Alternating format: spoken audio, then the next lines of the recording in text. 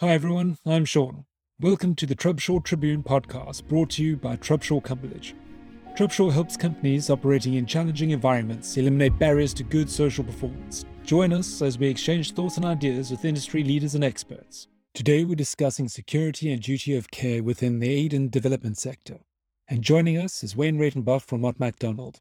He'll be giving us insight into the realities and challenges facing development organizations right along the delivery pipeline, from donors to subcontractors operating in extreme risk countries. Hey Wayne, thanks for coming on today, man. You're the Health, Safety, Security and Wellbeing Manager for Mott's international development business, but you also have a ton of experience managing security in conflict areas. So tell me, South Sudan, it's such a volatile place. What was it like transitioning from the field to corporate? It's been very difficult, really. When you're on the field, it's more hands-on and you've got more direct control over what's happening in your environment and how to safeguard and protect people. So it moved from man guarding. I was providing the security to compounds and to people, and then the information that came from that, pushing it out on a weekly basis to clients. And then that slowly progressed into more of an intelligence role, trying to get more information, gathering, because when I was working in South Sudan, we realized that we had this massive footprint. And so we started collecting that data and helping clients to understand their threat environment. And then that progressed into more of a security management role within the Japanese International Development Corporation, so JICA, into managing their security and their personnel. And so you had the direct relationship with the country director, with the teams, and analyzing and seeing where we can move and fluctuating with triggers on how to reduce and increase accordingly, and evacuation plans and security plans and journey management plans. So that was a complete change from security man guarding into that role. And then stepping into Mott MacDonald, into the advisory role, it was very much a continuation of what I was doing in South Sudan. That wasn't much of an issue, but the headache came from budgets. You think you're moving from this where it's a set budget per year and that's all you get, into this corporate, which is a multi-billion pound company. And you think that there's a limitless amount of money towards security and everybody's taking security so seriously, but it's actually not. Everything is budgeted. Everything has to go according to plan. And in many circumstances, I was dealing with historical projects that had no budget for security and didn't understand the transition about security risk management and how this new field of security or of risk management in this industry is now pushing deeper into the control measures of every project around the world. So, moving from a low risk country into an extreme risk operating environment needed different control measures and different mentalities. And so the difficulty was, one, budgets, making sure that you actually I understood what was available in a country. But then also the mentality of people, because you had a lot of very experienced development workers that have been doing this for 30, 40 years of their lives and they have this risk tolerance like nobody else. But understanding that and then bringing it down to the person who's just starting in their career and showing them that actually there is a bigger risk than what is being portrayed, and bringing everybody into the same level was very political and very difficult. And there was quite a bit of resistance in the beginning, but I think a lot of it's got to do with engaging with people, and communication is where we overcame a lot of the barriers. Communication, constant communication with people, showing them what it meant and winning over those really hard, tough liners. But fortunately, the new era of NGO workers are dealing with the Syria, the South Sudan, the Somalia, the Afghanistan, the changes of NGOs or international aid not being the focus of attacks to being the focus of attacks. So the youth are starting to come more into a security risk management role. I say youth, but it's the younger generation of it versus, the guys and girls that are leaving their careers that talented. So that was a really tough side. That's really interesting. So security management is pretty new to the international development industry. Is that correct? Yeah, I would say so. I would say everybody, like a proper qualified and experienced risk management, security risk management, is new to the field.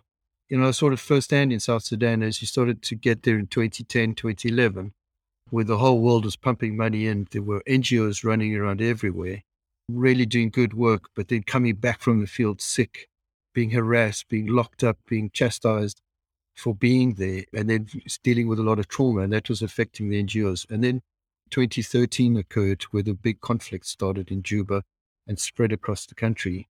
And suddenly there was this big change of, you started seeing a lot of experienced, qualified security managers coming into NGOs. The big boys like Oxfam, Save the Children, a lot of the European NGOs were starting to bring in professional security managers, and agents, risk management companies were being pushed into the country. You saw security companies that were sort of concentrated on man guarding shift towards security risk management and providing services to the NGO world. So there was that big shift in security management. And so, yes, it is a new field, but I wouldn't say it's the security professionalization is a new field within the development. So really in the last 10, so kind of since Syria, Yemen, South Sudan, those extreme risk countries where there was this need for engagement and a need for operations, where we've seen a necessity of improvement of security risk management. Yeah. Yeah. And I think another catalyst to that was the NRC legal action that was taken in Sweden against NRC for failure of duty of care in Kenya, where there was an abduction and a shooting of NGO workers. And the courts found that the NRC had failed in their duty of care.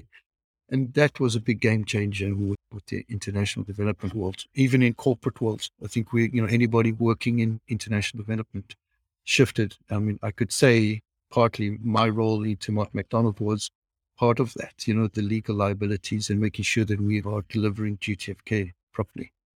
So I think there's a combination of things, not just the conflict, but there was also the results of failing to really do correct security management or following security advisories properly and undertaking that role. So Mott has operations all over the place in medium risk places and countries and high risk countries. And you guys will do a lot of the services yourself, implementation yourself, but then you'll also outsource and subcontract in. Give us a flavor of the differences in security management or the challenges that you face when you look at the internal versus the external. I think it's very easy to fall into or have fallen into that trap of thinking that verbally everyone can say, yes, we take duty of care seriously and we have all of our policies and procedures in place. I think that's been a learning curve for me, for both internally and externally. And so you start to look at the risk analysis of things. You start to see that when you subcontract work, your liability actually increases because a company like Mott MacDonald is more we're bid principle. So we get awarded the bid and then we ultimately own the duty of care. So anybody who works subcontracts to Mott MacDonald is under our duty of care. But every subcontractor has its own management structure and we're not there to manage it, but we are there to make sure that that duty of care structure meets an international standard, but it also meets our standard. So we can report back to the client saying X, Y, and Z is in place. And this is the procedure that is being followed. I mean, we can't eradicate all the risks and eventually something's going to go wrong. But if you don't look at that subcontractor and who that subcontractor is using to implement as well, because it gets diluted quite a bit, especially in South Sudan because of the lack of infrastructure. It's a country that really you have to get a dissolved approach to managing, and to implementing people and things. I mean, there's not just infrastructure, there's tribal issues and clan issues and all of these can come into play. So that's how a project faces difficulty. I keep using South Sudan as an example, but it is a very good example. And that being said, we found that we would be following all of these strict policies and procedures, curfew times, journey management plans, risk assessment before you go to the field, accommodation assessments, and then a quarterly review because of the risk rating of the country. When we looked at subcontractors, they weren't doing any of that. I mean, we started seeing the amount of accidents that were happening, or incidents, not rather incidents of being shot at, pulled out of vehicles, sort of getting stuck in ambushes. Everyone would say, oh, but these are nationals, this is their country, and they understand the dynamics. Well, it actually turned out that people didn't really understand the dynamics. There was sort of a, well, you're paid to do this, so you got to go and do it. That kind of guilt forcing people into undertaking risky travel. And that was a learning curve for all of us. I think from the donor to Mott, our man, the subcontractor, is that if you don't have a proper control measure in place, people are going to get hurt. and not just herds, there's going to be fatalities. And then there's going to be interruptions to business delivery and a whole bunch of ramifications from that. So we took it very seriously, invested in an opportunity. But Sorry. when we first started speaking, you said about the difficulty and the politics came into Mott of bringing security and processes into Mott with the culture not being there. It must be quite difficult as well, and quite a balancing act between, as you say, balancing your duty of care and not impinging on trying to micromanage your subcontractors. What's it like trying to get that right with getting the most out of your subcontractors without actually going in with a long screwdriver yourself? Has that been difficult? Yeah, absolutely. We tried in one project early on to do assessments of every subcontractor's security risk management policies. It turned out to be just a tick box exercise. I mean, the subcontractors were giving all the right paperwork. Well, not all the right, but 70, 80% of the paperwork to say, yeah, look, this is everything. We've got a journey management plan, we've got a communications plan, blah, blah, blah, everything in place. But when accidents happen or incidents happen, and we did a little bit of probing, we didn't do much, but we did a bit of probing to find out what was going on. And it turned out there was absolutely no adherence to any of the policies and procedures by these subcontractors, specifically to that incident. So that just meant that there was a complete failure in the breakdown of things, and the liabilities on duty of care were increasing for Mott. So we had to do something to firstly engage with the subcontractors to say, right, your policies aren't working for you. How do we fix this? We need to up your game. And a lot of the pushback that came back was, we just don't have the budget. We just don't have the money. We don't have the resources to apply to this level of what you're asking. And then we don't have the people capacity to implement this because nobody's been trained in it. So it's one thing to say all these documents are there, follow these procedures, but there was nobody in these NGOs, subcontractors, to actually take what was written and implement it. It was just seen as, what is this? We don't even know what this is. Yeah. To actually, one or two people would bring in, agencies would bring in somebody that had some experience somewhere along the line of an operations, and then they would try to implement it. But there was real failure in the implementation of documentation or policies and procedures. And could you notice a difference between the organizations that were taking, because surely there must have been one or two subcontractors who actually were implementing what they should have been implementing. Could you notice the difference between the programmatic output of those guys and the organizations that weren't managing their security risk properly? Yeah, absolutely. We saw, without naming them, in the history of it, we've done some checks on these guys, and those ones that were really performing well, never had any accidents or incidents. When we did a full review, those were the guys that were performing and were actually implementing their policies and procedures. They had professional security person in place, and they also had a professional security team in their headquarters monitoring and managing them. So it was a proper granular management system in place. It wasn't just, you're in the field, here's the security person, off you go, type of thing. It was really coordinated from their head offices down to the field, regular meetings, regular checkups, that kind of information being done. The other ones that didn't have any performance, you could clearly see that it was no training, no understanding of security. It just given that label, you were raised in that area, you know the circumstances and the security that goes with that. So the decision for you to travel or not travel, for you to go and do your work, it's entirely up to you. So that really didn't help anything. I think we've gone a little bit too far. I just want to go back a little bit. It's like also, part of the duty of care is to provide information to everybody, like valid information, timely information.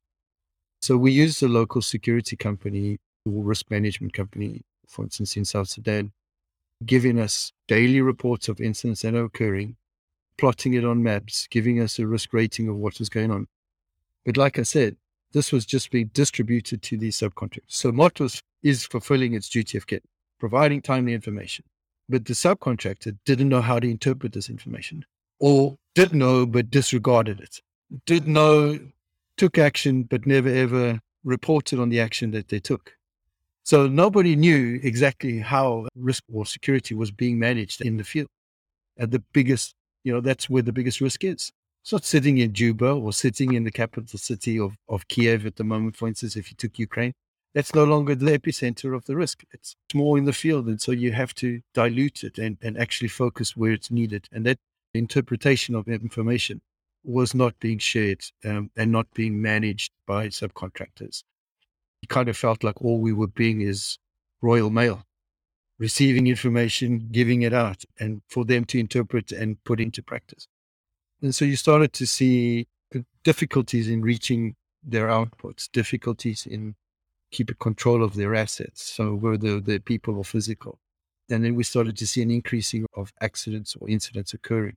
And so we had to look at how to fix that. And we created that mentoring program, which was also based on some historical reports written by some people way smarter than me around focusing your budget where it's needed, not focusing it back in a capital city. I mean, so it was really about how do we get it to the field? How do we get where the accident is actually happening, where the issue is, getting them to understand the security? How do we mentor them and bring them up into a level of better understanding?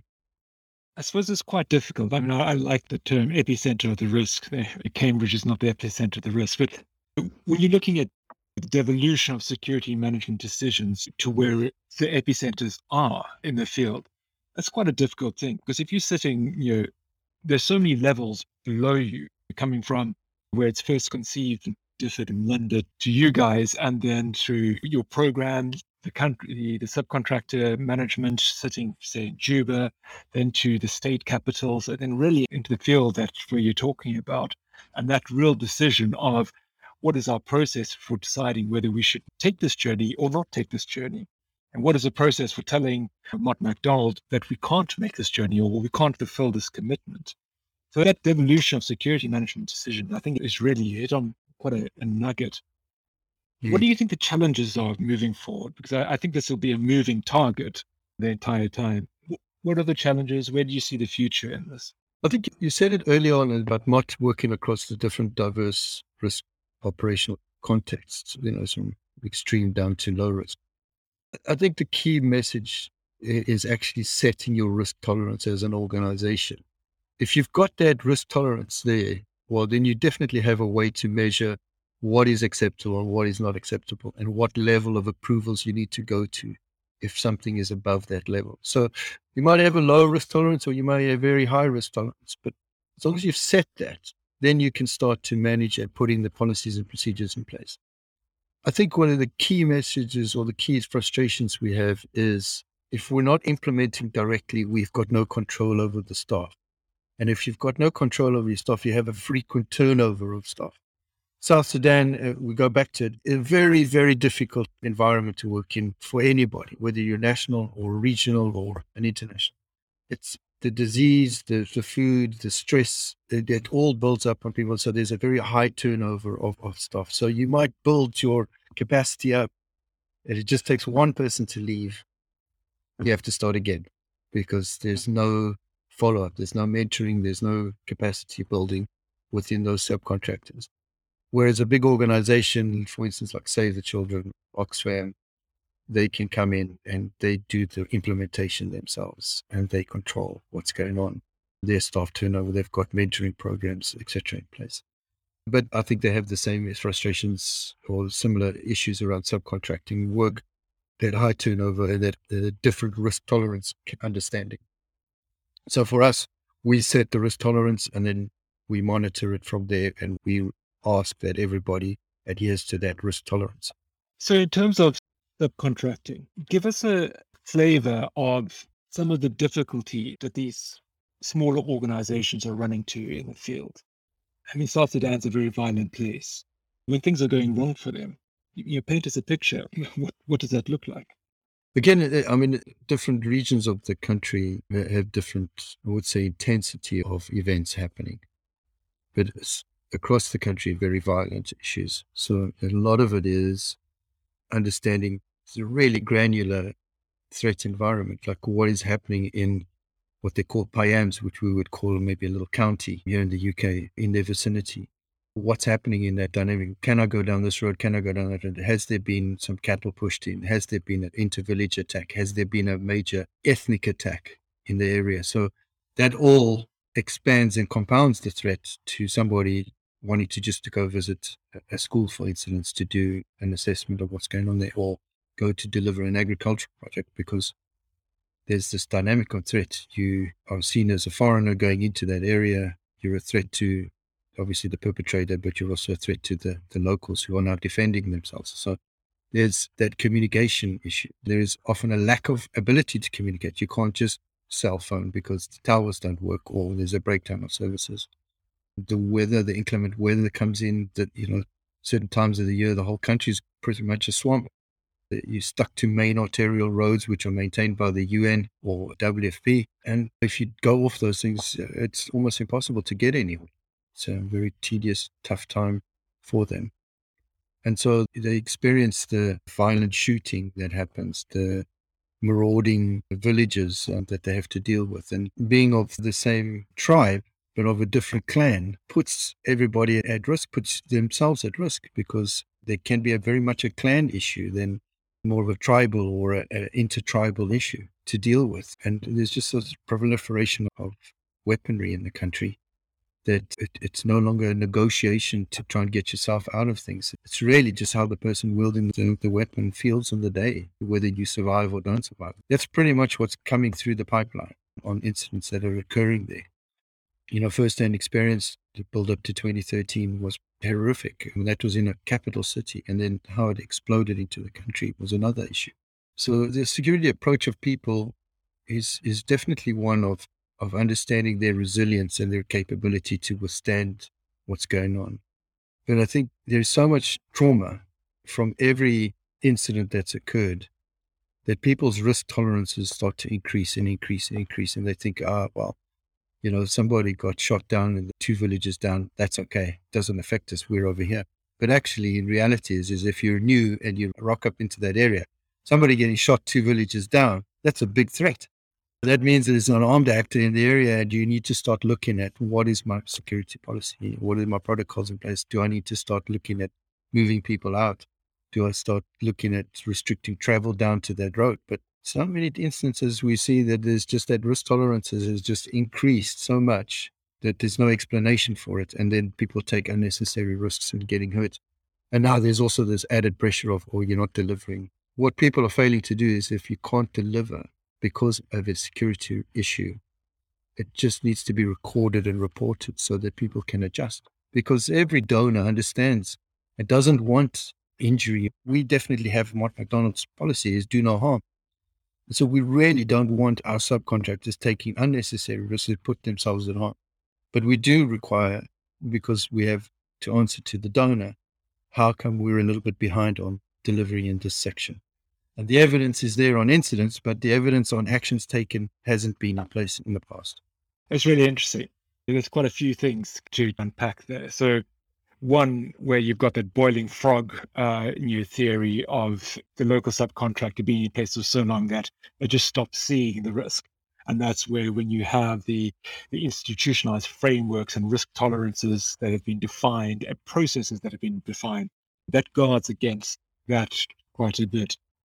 But interestingly, the flip side is that you can have that in place, but it must also be difficult for the Mott MacDonald manager coming in. So hypothetically, say the Mott MacDonald program manager, their previous job may have been in, say, Zambia doing a water project or an education project, and now they come into South Sudan.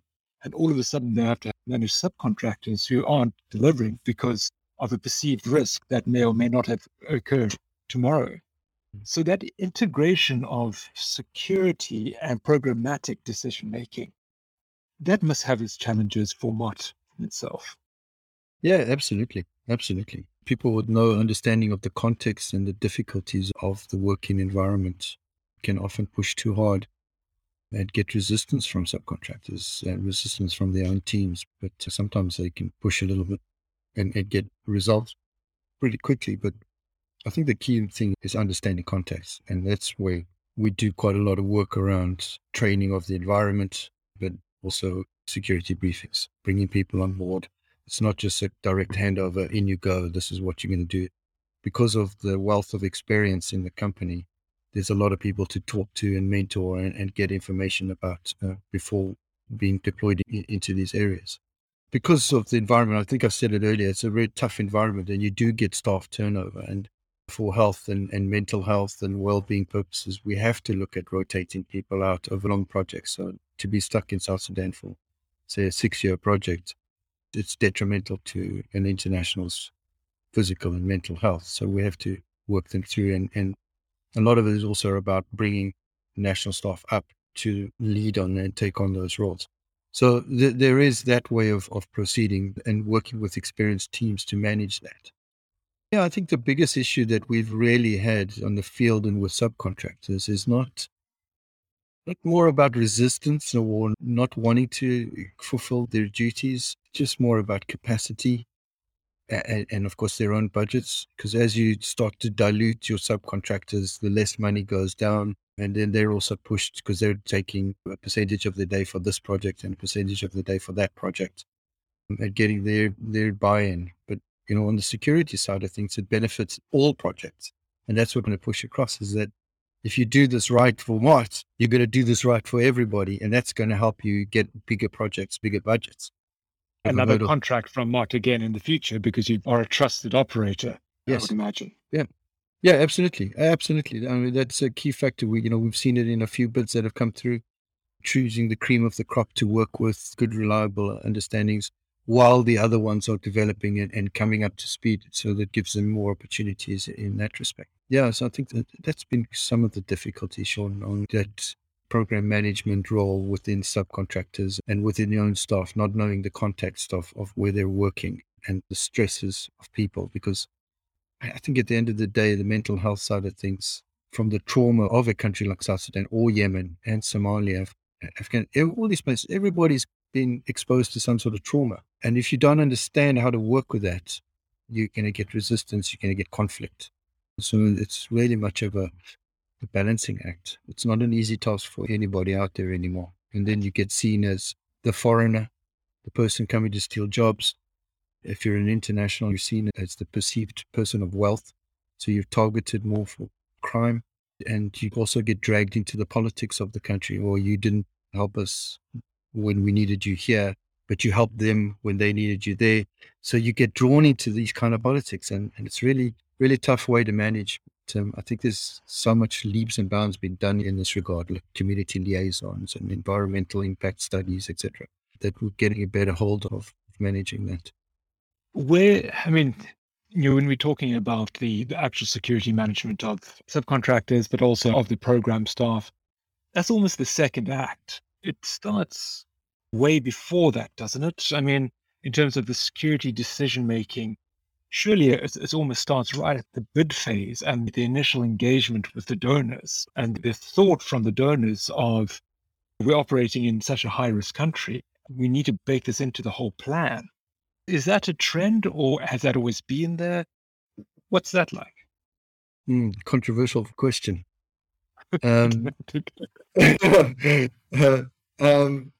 No, to be straight, in my past 5 years at corporate level, having to deal with bids, it has not been at the forefront of bids.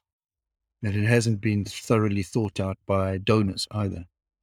They have a perception of what is needed. And when it comes to the reality of what's needed, there's a difference in manpower, budget, control measures. So every donor says, duty of care is with you, and you have to submit in your proposal how you're going to do it. Who's assessing that? We don't know. How it's being assessed, we don't know. And on the other side of the coin, you get stuck with, this is a price fixed bid.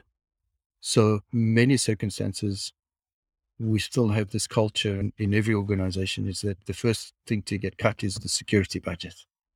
And certainly that's how it feels. Because if you start to look at when you put in a proposal of a gold, silver, bronze approach to the security risk management, almost every time the bronze situation is chosen because it's the lowest budget, because everyone's scared of over budgeting on their bid. And Mm. so on bids, we're not seeing that siloing of this is the technical, this is your operational, and this is your duty of care approach from donors. And if we could get that, you can start to see who's in the ballpark of risk tolerance. Because if you're going to South Sudan and you're having to just work in Juba, okay, we can understand there's going to be a small budget requirement for security. But if you're going to go into South Sudan and you're going to start working in every single province of the country, your risk exposure explodes. And so managing that and traveling to and from that is going to be very difficult. And getting the right people in place to manage that is tough. Everyone says, oh, but you're going to go subcontractor. But the subcontractor also needs training. They also need development. They also need some sort of standard to work to. And if you don't have that budgeted, well, you're going to get lost. Yeah, absolutely. That's really interesting. So you're telling me that you can quite clearly see that when a subcontractor or an implementing partner is managing their security risk in the field, that has a direct knock on to their performance in implementation. That's quite a clear relationship. And you're saying also that one of the key challenges for implement partners and subcontractors comes down to budget and capacity. Budget and capacity. If they had more money, had more time, they would be able to do more and be better at it. And then what we're saying is really what it comes down to is kind of sitting at the top of the pyramid is the donor, and whether they have actually done their assessment correctly, their appraisal of the situation, allocated enough budget to it. But not only that, I would imagine that if you're operating in such a volatile area like South Sudan, what you're assessing the situation to be in, say, 2012, and you're putting in a 5-year contract, that runs up 2016, 2017. And all of a sudden, the risk that we know in South Sudan from 2012 to 2017 or 2016 was almost exponential, but you're having to deal with it on the same budget. So really, Yes. you kind of need all people in the party Yes. coming together to understand if we're going to be working in these extreme risks, we actually need the thought, the proper security decision-making and analysis and programmatic.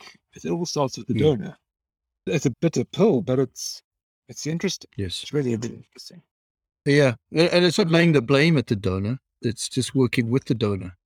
We need more communication between the two when doing a budget, like on these type of things, and talking to them about, how we intend. Because yes, there is a slippery slope. You could be saying, oh, but you can over budget on your security and then use it for other things, but you can't on donors. You have to explain exactly where all your money is. So if you're not using it, it stays with the donor. So there's those kind of aspects to it. And I think everyone will say, yeah, but what you just described, Sean, is risk management, is foreseeing the risks. Security is dealing with the threats and the threat actors. And one day the threat actor doesn't have the capability to make a massive impact on your project. But then suddenly there's funding and training from an external factor that creates this threat actor and its capability. And then it changes the dynamic. And then the impact obviously going to be much more on your project. I digress a little bit, but it's just, how do we as security managers explain that in a bid? How do we explain that to our teams in the field? And that's the key thing around going back to that risk tolerance, is that when you start to see too many incidents happening in a certain capacity of time, that you have to take an action and you have to reduce your exposure and manage it and filter that down and report it to your donor. This is why we're doing this, and we foresee a delay in this area, which could affect obviously the bottom line. But you have to then, when that decreases, you have to be able to catch up quickly, respond and recover as quickly as possible from these kind of things. So yeah, it's a balancing act of risk management, security risk management, and the overall people management in that regard. Because you can push people as hard as you want, but at the end of the day, if they're burnt out, they're not going to deliver, and it can cause more issues for you. Absolutely. Absolutely. We've covered quite a lot of ground on the topic. It'd be quite interesting in conclusion is, where do you think the next step in development of improving the security duty of care in the development industry? What is the next frontier? What do we need to solve? I mean, all organizations are doing things slightly differently, but just broadly. Well, I think with the increasing amount of NGOs and development workers being directly targeted and killed across the globe, we're seeing the change in risk management, security management coming to the forte. A lot of work is being done in the background with training and understanding of your risk environments, etc. For those with access to internet and obviously access to English language. But what I would like to see is within NGOs and the development world is actually that career path being made for security management. We've moved from just giving somebody the hat, saying your operations and security with no experience has moved now to, right, you're going to do it, but we're going to give you this training. And on this training, you have to deliver, and this is your job role. So every company or every organization needs to be looking that route. It sounds selfish to say, I'm a security manager, I want to see some more security managers. But if you want to start reducing the impact to your people and you want to start seeing better delivery, you got to have the right skills in place to understand the changing dynamics and the threat environment and have somebody to turn to help you get you through that interruption quicker. So it doesn't mean that you have to go and import G.I. Joe from the States to come and be a security manager, but it does mean that you have to have somebody trained and in place to follow and implement your policies and procedures. But that's what I would like to see. And I think that's the key factor around delivery of projects, but also the reduction in serious incidents and harm to people. Because I think at the end of the day also, we say, we're going there to develop. We're coming to develop this area. But there's impacts to that. There's negative impacts from that. So you're putting people into harm's way, but you're also driving a wedge into the status quo of what's going on in that area.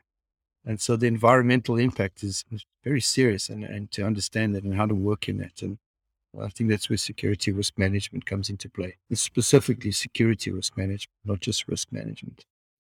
So I think that's where we have to get into. Great. Wayne, thank you so much for your time. Really enjoyed the conversation and look forward to having you back. Thanks, Sean. Well, that's the end of our episode for today. Thank you very much for listening. Information about this episode and other industry news and insight can be found on our blog, the Trubshaw Tribune. If you'd like to be kept up to date about future episodes, please visit trubshaw.co and subscribe to our newsletter. Until next time.